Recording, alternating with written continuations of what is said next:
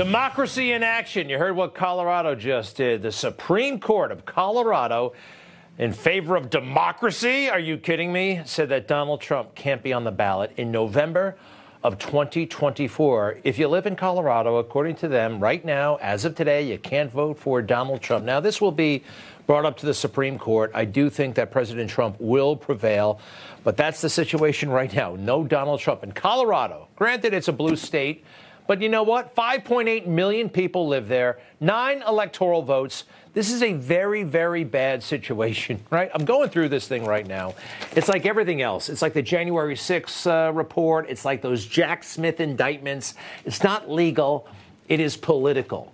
What do they call it? Lawfare. Warfare, but lawfare. This is a way to get Trump. They make it seem like it's legal, but it's really a political vendetta. I don't think it's going to stand. Who passed this thing right now? Let me see those guys. These are the Supreme Court justices of the Colorado State Supreme Court. The only thing I can think is maybe they were high, right? Isn't marijuana totally legal in Colorado? I don't know, but I do know this. It's not democratic. No way. And what does the other side say all the time? That Trump, he's the threat to democracy. Remember, they just said the people of Colorado can't vote for who they want to vote for. Hey, some people in Colorado want to vote for Trump. You've heard this before, right? I happen to believe Donald Trump is a threat to democracy. Donald Trump is a threat to democracy. Trump's threat to democracy. We've seen it happen over and over, and there's a pattern. Donald Trump is a threat to democracy and should be prosecuted. Right. It's like it's background noise for the American people. It's always there. Now, if you're watching this show, you're immune to it. You know better. You see through it. But a lot of people don't. What are they saying? That Donald Trump, according to the 14th Amendment, cannot be a president or run for president? Oh, my goodness gracious. Do I have to read all that? I don't want to read all that, but somewhere in there it says, if you have engaged in an insurrection or rebellion against the same or given aid or comfort to the enemies thereof, but Congress may be of a vote of 2/3 of each house, remove such a disability. What? All right. They're saying because of January 6th, Donald Trump can't be on the ballot. Can I see that ballot again? Because of January 6th, they are taking Trump off. They are saying that Trump actually, led a violent insurrection. Now, we know that's not true. We know that is a fake news, Democrat, deep state lie. But they sure do stick to it, huh? They are very disciplined, the left. And what they won't show you is what I'm about to show you, really. All the evidence you need to let Trump off the hook and to implicate one of the most important Democrats alive today. Take a look. I want to tell you, Kavanaugh, you have released the whirlwind, and you will pay the price. You won't know what hit you. I know that everyone here will soon be marching over to the Capitol building to peacefully and patriotically make your voices heard. That peacefully and patriotically make your voices heard, that phrase, you can't find it in the January 6th report. You won't see it in the January 6th committee hearings that we were all subjected to. You don't see that phrase in this crazy decision that I am going through right now. And Mark Levin style, I'm actually going to take a crack at it. I'm not a lawyer, but I am a citizen, and I can read. And I know politics when it's right in front of my face. This is not a legal document. So they're giving the background on the facts here, and they dwell on January 6th a lot. Donald Trump spoke to the attendees in his speech, which began around noon, and here it gets all political. President Trump persisted in rejecting the election results, telling his supporters that we won in a landslide and we will never concede. These are quotes out of context, right? He urged his supporters to confront this egregious assault on our democracy, unquote. Quote, walk down to the Capitol and show strength, unquote.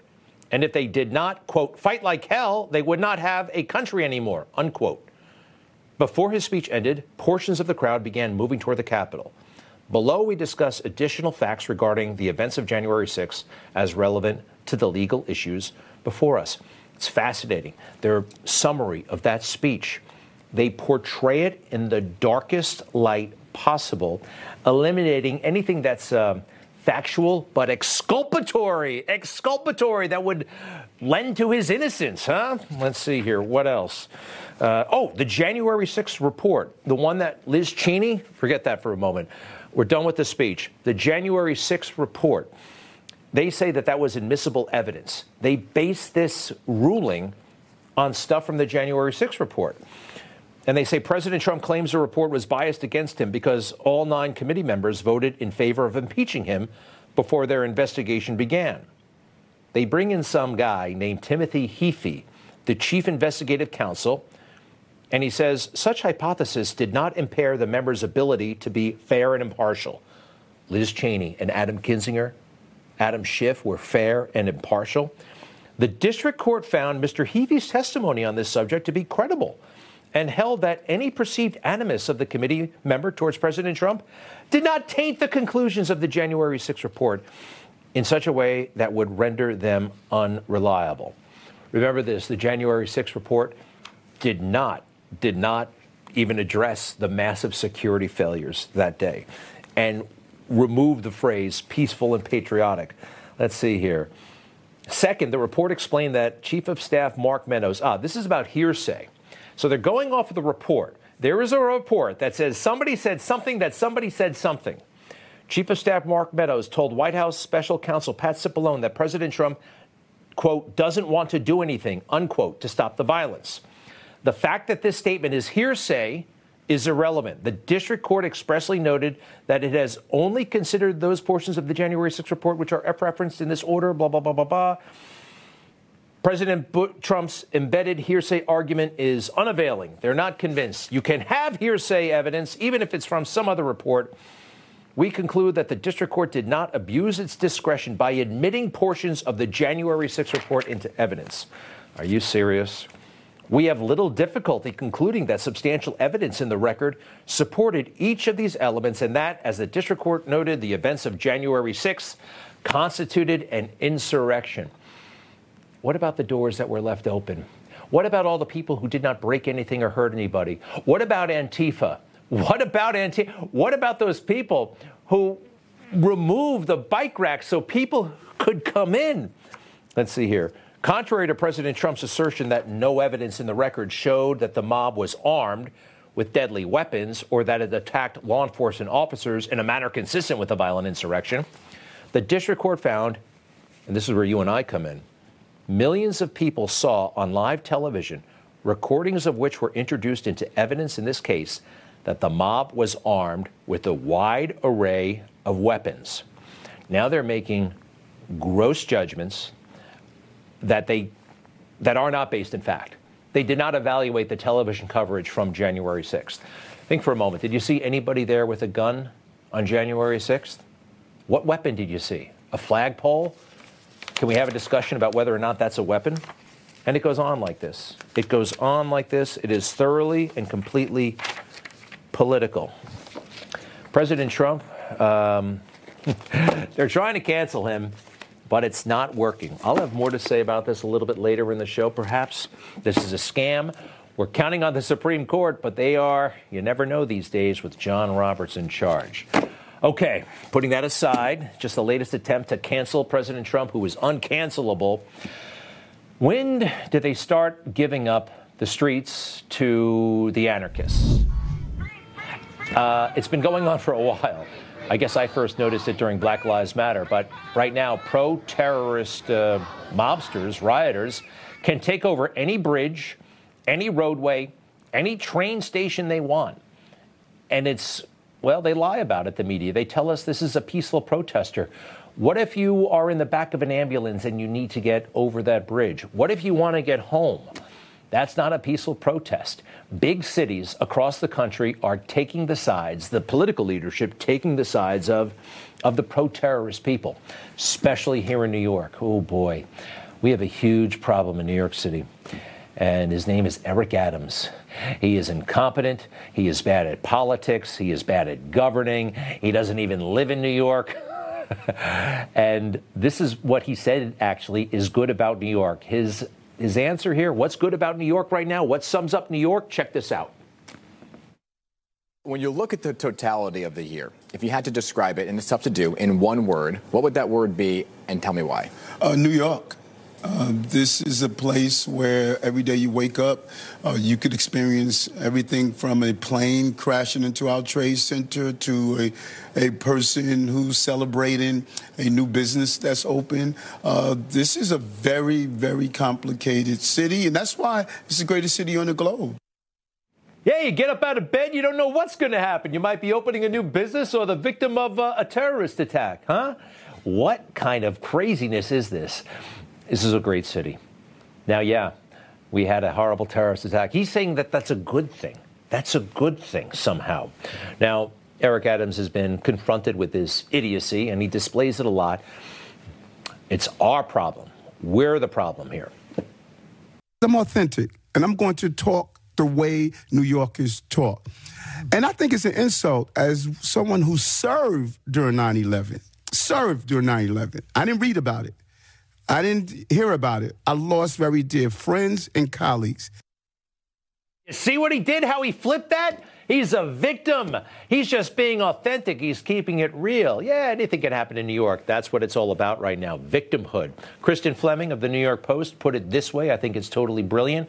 Break that out for me. She says, the only thing our society now holds valuable is victimhood, and it is to be invoked at any opportunity to shift blame. You know who did it? The guy who was having sex in the Senate Judiciary Committee. Yeah, that Senate staffer. He's running around saying that he's being persecuted and made fun of because he's LGBTQ, because he's gay. He's a victim. Hey, it might even work for him. Check him out. Reality TV or OnlyFans or maybe even Cameo. America used to be a straightforward place, right? We had good, we had bad, we had rules, we had right, we had wrong. Straightforward, uncomplicated, and easy to do or understand. Now, not that life in America was easy, but we had standards. We had a culture. We don't have that anymore. George Washington, father of our country, made sense, right? He was a great general, had great ability, great wisdom. Of course he'd be the president of the United States. Now we have bad. How is it that one of the worst speakers probably in the country is the president of the United States? Isn't that what you want out of a president? He's got to be able to speak well. He has to be wise. He has to have intelligence, or she. Everybody's holding their breath. What's he going to do next? He gave a very mediocre eulogy at Sandra Day O'Connor's funeral today, and then he sat down by the coffin, mouth agape, looking, quite frankly, kind of like a baby. The whole affair was kind of odd, to be honest. Sandra Day O'Connor, great lady, I'm sure, justice. The funeral carried live, from beginning to end on CNN. We heard it all. We heard the homily, we heard everything, with the eulogy, and then we heard the readings, and MSNBC did the same thing. The whole thing, without commentary, without people saying anything. Now, Sandra Day O'Connor, great lady, but, she did die. She retired from the court in 2005. So it's not like she was a sitting U.S. justice, right? I don't know. The coverage seemed to be kind of over the top. CNN had a big panel, and they actually changed all their signage. The funeral of Sandra Day O'Connor. And I started to think, okay, I thought she was conservative. She was appointed by Ronald Reagan. That's all I really know. But I had a feeling she must have made liberals happy along the way somehow, right? And she did. How O'Connor and the court have drifted leftward. It has become increasingly common over the past 2 decades to see Sandra Day O'Connor side with the Supreme Court's 4 most liberal justices. An article in The Atlantic some time ago. So you compare this coverage to what they did to poor Antonin Scalia when he passed away.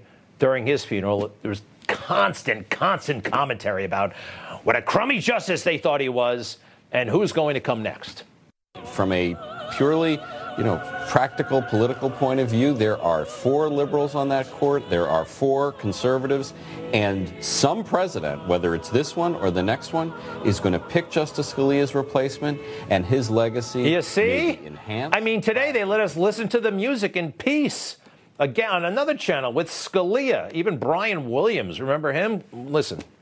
And Andrea Mitchell, while we are deferring some of the talk of politics given the events of today, the events of tonight will put the spotlight right back on politics as we're into right back on politics, coverage. Right in the middle of the funeral, of which they were so solemnly and oddly quiet today because it was somebody who leaned left, perhaps.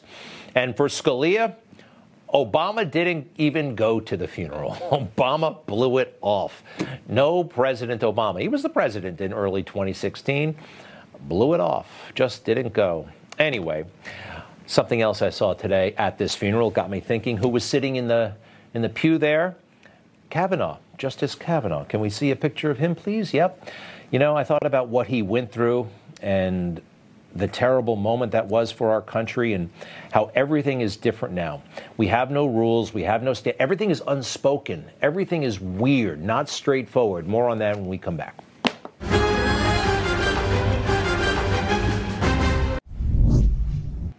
All right, again, Kavanaugh there, Associate Justice Kavanaugh. What was it, 5 years ago, going through those hearings? And it was awful. Awful for him. Awful, I think, for the country. That lady came forward. What was her name? Christine Blasey Ford, with a lot of help from a lot of lawyers. Where do those lawyers come from, huh? She told a story, and it was a story. Not a shred of corroborating evidence. Zilch. She couldn't even prove that she had ever even met Kavanaugh. What's his first name again? Kavanaugh. Patrick Kavanaugh? Brett Kavanaugh. Do you remember? I believed he was going to rape me. I tried to yell for help. When I did, Brett put his hand over my mouth to stop me from yelling. This is what terrified me the most and has had the most lasting impact on my life. All right, that's awful. That is an awful accusation. It sounds like an awful episode. It was an awful episode if it actually happened, but she could not establish that Brett did it, and that's what terrifies me. The entire country stopped and listened to this person who had no evidence, didn't know when it happened, how it happened. If she had ever even met Brett Kavanaugh, she could not prove it. Yet the whole country stopped and listened and put that man through hell, damn near destroyed his life. I mean, the outcry, people were showing up at his house with guns, real guns, not a flagpole. Tara Reid, meanwhile, do you even remember the name? This is a very nice woman. I think she's somewhat troubled. Everybody has had troubles. She's had her troubles. But she could prove that she worked for Joe Biden in the 1990s, and she alleged that Joe Biden sexually assaulted her. He had his hands underneath my clothes, and it happened all at once. I wanted to say stop, and I thought it. I don't know if I said it, but sometimes, you know, when I've had a couple bad dreams or a few bad dreams about it, I wake up yelling that. I wake up yelling stop. All right. So and then he this is not proof positive of anything, but she brought evidence to the table. She brought evidence. And she could establish that, yes, she actually worked at the U.S. Senate for Joe Biden. She recalled the time. She explained full details. She knew about people present, events that had happened just prior. She said she reported the episode. She actually ultimately reported it to police. Her mother phoned into Larry King Live. We looked it up.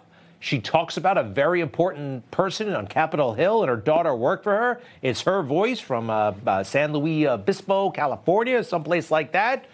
Yet she is brushed aside. Nobody takes it seriously. So America is not straightforward. America is kind of like Russia back when it was communist.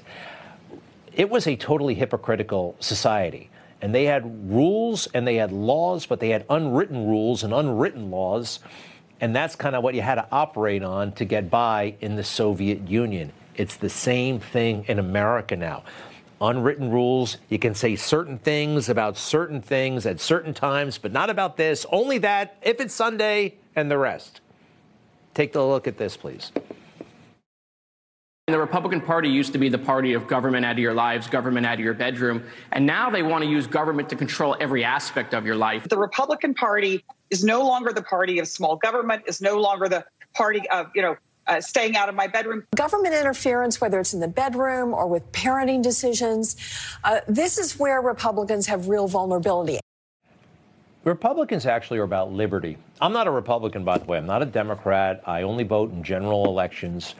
But remember, liberty used to be a big thing. Liberty, liberation, not anymore. You know who's really interested in what goes down in the bedroom? Democrats, especially when it's a Republican bedroom. Take a minute and join me for a cautionary tale about stones and glass houses. Conservative husband and wife have now admitted to at least one consensual threesome with a longtime friend of Christian's. And Christian is being accused of rape by that woman. A co-founder of Moms for Liberty is caught up in a sex scandal involving sex with another woman. The Moms for Liberty co-founders are now scrambling to distance themselves from Bridget Ziegler and amid her and her husband's scandal. But the damage is done. All right, so a couple of things here. Mr. Ziegler is the chair of the Republican Party in Florida. And this is, everyone's feasting on it because, ooh, Republicans and Moms for Liberty, they stand up for children. They're trying to say because these folks are Christian that they're hypocritical somehow because this situation has come to light. By the way, no allegations have been proven. But let's say for a moment that there was some sort of threesome going on in their household. No one is alleging that children were involved. And that's the big thing about Moms for Liberty. Keeping children innocent while they're children. Keeping unnecessary sexuality, hypersexuality out of the schools. These kinds of scenes, okay? Hey, you're 18 and over, have at it. Moms for Liberty really don't have too much to say about what adults do with other adults. And I feel really bad for them because the Moms for Liberty have done so much for this country and so much for children. I wish the Zieglers good luck. I mean, I have to say this, though. The allegations against Mr. Ziegler must be investigated, and if they're proven true, well, he's in a lot of trouble, and I can't support him. But right now, he's an innocent man. Please keep that in mind. All right. Do we have time for Governor Hochul? Huh? We will when I come back.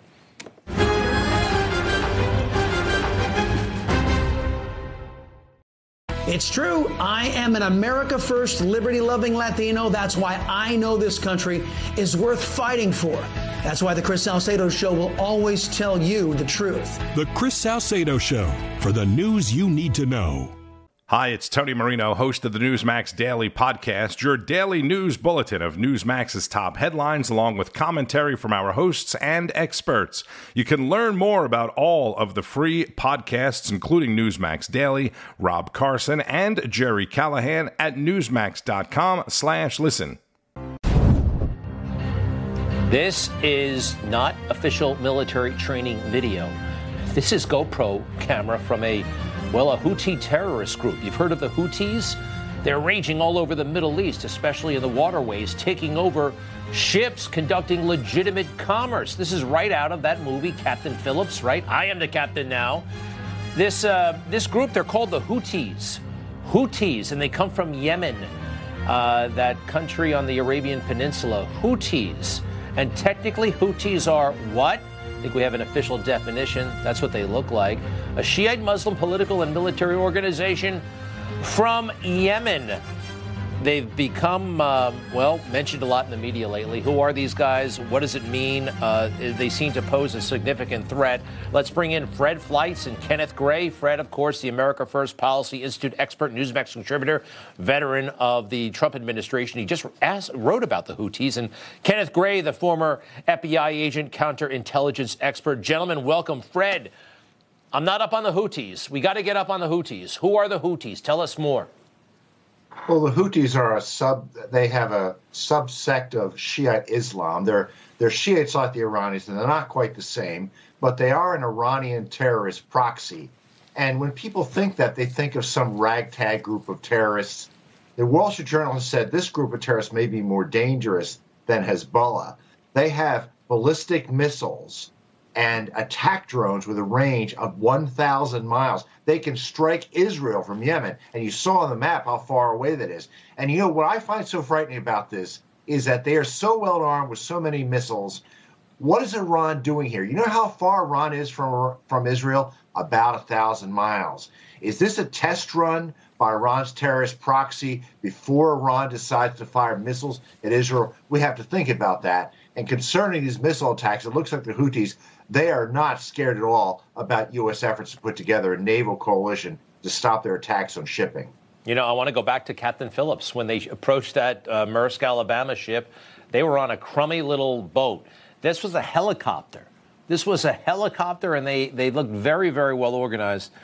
Kenneth, can you tell us what we should know? And also, just so I know, these people are not in charge of Yemen. I know Yemen is a pretty chaotic place. Are they running the country?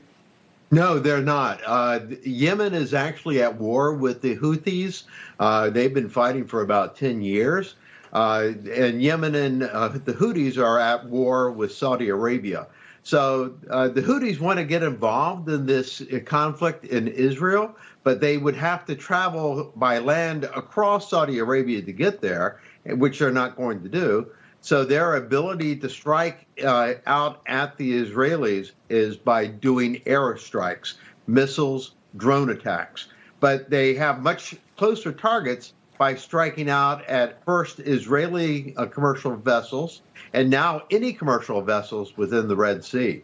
All right. Now, Jake Sullivan, the National Security Advisor, who, just keeps getting everything wrong, it seems like. But here he is, sounding wobbly when it comes to the Houthis. Take a look. Houthis, right? The Houthis represent a material threat to freedom of navigation, to commercial shipping, to lawful commerce. The United States is working with the international community, with partners from the region and from all over the world to deal with this threat. We are building a coalition.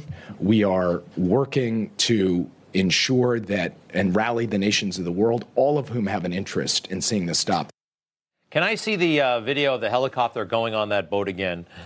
You know, I mean, just the antiseptic way he puts this, a material threat to lawful commerce, and we are working with our partners to develop a contingency plan that will ultimately, I mean, look, we see it. It's bad, needs to be stopped. And I think we have a military equipped to do this kind of thing, Fred. Stop it. Yeah, and I forgot to mention the Houthis also have anti-ship cruise missiles, which terrorist groups normally don't have. And I mean, the issue here is that these attacks have been taking place since just after the October 7th terrorist attack against Israel. And we did nothing about it. We've just intercepted the missiles. We've done nothing to stop the Houthis from firing.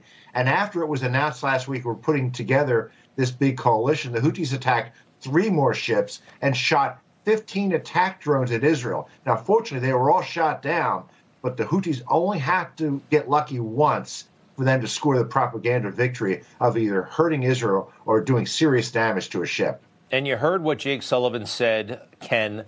It sounded weak. It sounded like, you know, we're going to have a bunch of meetings and phone calls and seminars and Zooms. And meanwhile, these guys are taking over ships with Americans on them, potentially. So there has been a task force, a naval task force, for over a year now that have been patrolling the area there, the Red Sea, and the approach to the Red Sea, the Aden Sea. And that task force has been trying to protect vessels for the last year, but we've called for an increase in the size of that task force. There are now 10 nations that are now members of this task force. But despite the announcement of Operation Prosperity Guardian today, the Houthis are still conducting attacks. And so the Carney, the USS Carney, has been conducting defensive operations for the last month and a half. They've shot down a number of drones and missiles. And so this is an ongoing protection operation, but it really needs to be a lot more effective. Meanwhile, commercial shipping has been avoiding the area. They've been told not to go in there because it's too dangerous. There have been pirates around there for a long time. I actually remember back in the 90s as well. But Prosperity Guardian, I think it sounds insufficient. Do these guys want to hit the United States? They would if they could, Fred, very quickly, and I think they might be able to. They don't have missiles capable of hitting the United States, but they have missiles capable of hitting numerous U.S. bases throughout the region. And they have so many missiles. As I said, they only have to get lucky once. Well, what I mean by that, actually, Fred, if they could actually send people over here, or is that not what is on their agenda? They could send people over here. We have a wide open border, after all. Is that part of their agenda? Sure. No. Well, I mean, I think we have to assume that members of numerous terrorist groups have penetrated the U.S. southern border under Joe Biden. Terrorists, Chinese spies, Iranians, Russians, you name it. They're all getting in. All right, let me take a look at the Houthis one more time. They may have a couple of missiles, but we have our military, and let me see what they look like. Let's see that map again. The Houthis, there they are. Look, you can't tell much from the picture. I don't know, but I don't like it. I don't like it at all. The Houthis, watch out. Thank you, gentlemen, very, very much. Fred Fleitz and Kenneth Gray will be right back.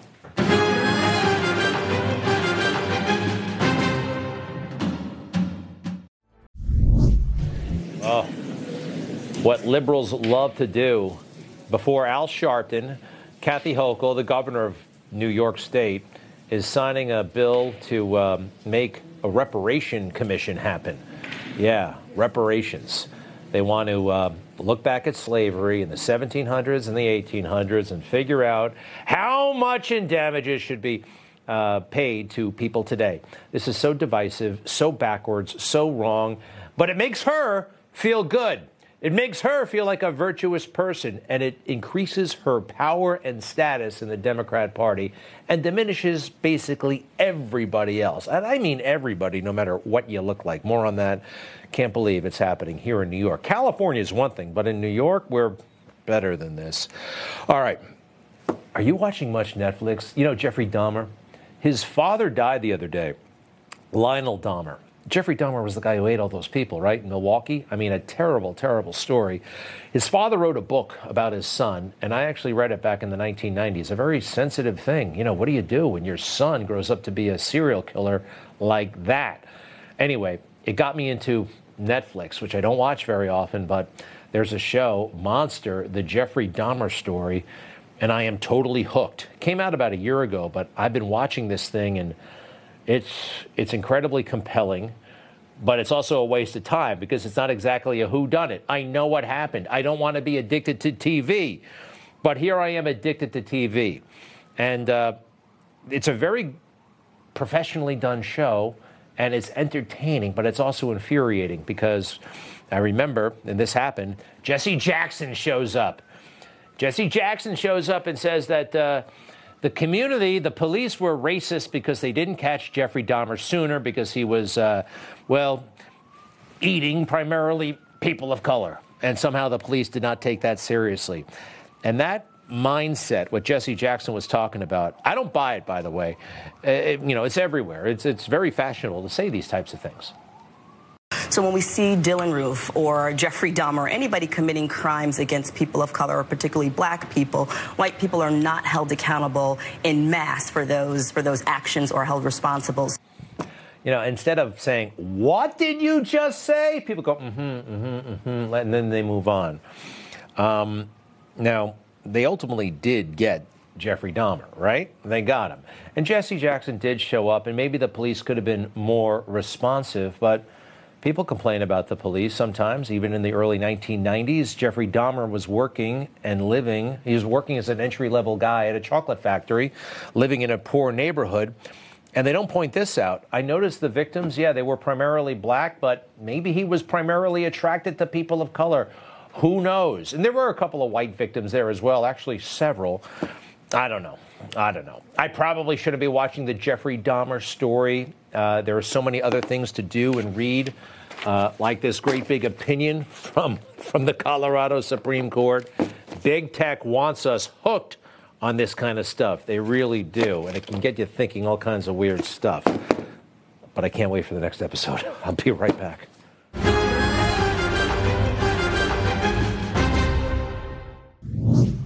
In a radical change in policy, Pope Francis formally approved allowing priests to bless same-sex couples. Pope Francis breaking with tradition, allowing priests to bless same-sex couples. This is a big deal. At the Vatican, an important shift by Pope Francis in recognizing same-sex couples. Pope Francis with what some are calling an early Christmas present for same-sex couples.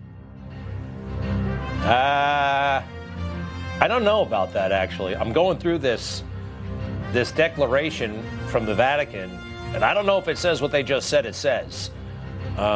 But I want to bring in Brian Birch, president of Catholic Vote. It's a nonprofit political advocacy group, and their mission is to inspire every Catholic in America to live out the truths of our faith in public life. Brian, welcome. How are you? Very good to be here. Exciting times as we head into Christmas here in the Catholic Church. And a bit confusing. First off, I do have the declaration, I believe, from the Vatican. Are those people that you just heard, are they overstating and oversimplifying what Pope Francis did? They are indeed. In fact, the secular mainstream press is declaring this a huge victory, a massive landmark ruling, or a major doctrinal shift. And of course, none of that is true. That doesn't mean, however, that there is not massive confusion as a result of this decision. The Vatican spent 5,000 words in that document you have, going out of its way to explain that this does not change the Church's teaching on marriage, that these are still irregular unions, that the Church has no power, by the way, to change the definition of marriage found in Scripture and in nature, but instead wanted to send a gesture to those that are seeking to live in fidelity to the Church, that they would be able to request a spontaneous blessing. It can't take the form of a liturgical rite. It can't look like a marriage. It can't be dressed up to look like a marriage. But the fact is, the secular press and, frankly, a lot of the LGBT activists, both inside and outside the Church, are treating this as a key stepping stone towards their goal, which is to totally destroy the Catholic Church's understanding of human sexuality. Well, all right. Now, by the way, this would apply. Look, I happen to be heterosexual. I also, before I was married, happened to live with the person I'm now married to, okay? We could not present ourselves in church and say, hey, we got this arrangement, please bless us, right? It's the same thing. I mean, I don't want to use the word illicit, but it's illicit, just like an LGBTQ arrangement would be, correct? Well, yes and no. The document talks about blessing of couples, and yet the blessing that it authorizes is blessing for individuals that may be in a same-sex relationship. And so there is no blessing of a same-sex union allowed in this document. Right. And it's interesting because there was no prohibition against blessing of individuals to begin with, and that's why a lot of us are confused why this was necessary in the first place. And I'll read from part 11 here. Since the Church has always considered only those sexual relations that are lived out within marriage to be morally illicit, the Church does not have the power to confer its liturgical blessing, as you mentioned, when that would somehow offer a form of moral legitimacy to a union that presumes to be a marriage or to an extramarital sexual practice. The Holy Father reiterated the substance of this declaration. All right. But you know what? Here we go again. It makes the news, and we're talking about the part that is controversial and divisive instead of the part that is really awesome and great. I mean, and I think that's almost part of their plan. Our enemy's plan. I don't think you can dismiss that possibility that the creation of the confusion is part of the plan, and certainly time will tell. Again, the Pope, the Church, has no power to change the definition of marriage. What it does have is the prudential judgment to discover and to come up with ways to try to meet people where they are and to welcome them back into relationship with Jesus Christ. And that is the role of the Church.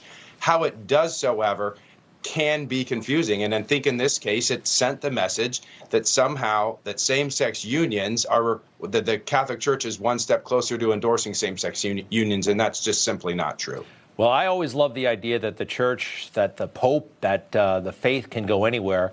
John Paul II, some people may remember that, I guess a year after that attempted assassination, a year or so, he went to the jail, the prison, to meet with his would-be assassin and sat with him. and I think he accepted his confession or offered him a blessing. I mean, I think that kind of stuff is absolutely beautiful. All right, so bottom line. Well, that's an important point, though, because when he did go to that prison, what did that prisoner do?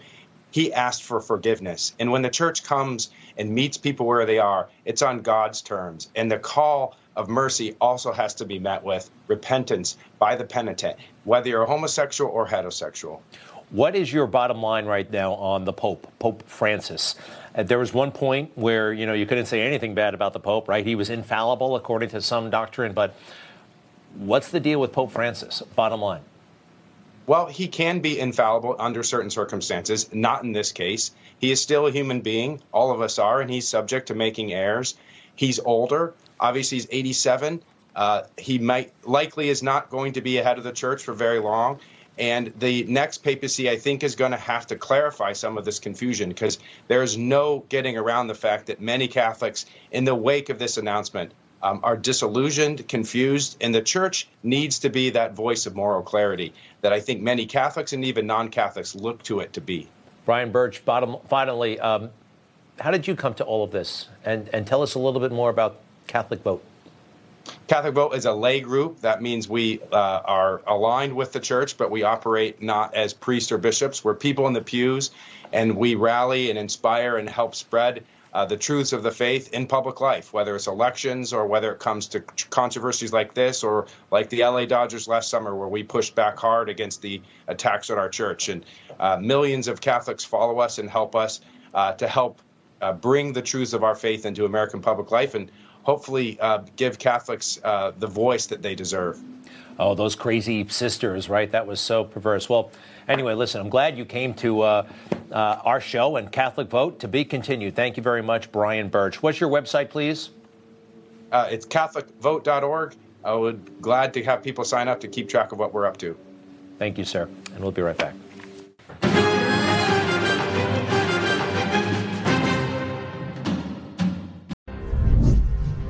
Good night. No baby pictures tonight. Sorry. I will tomorrow. All the best.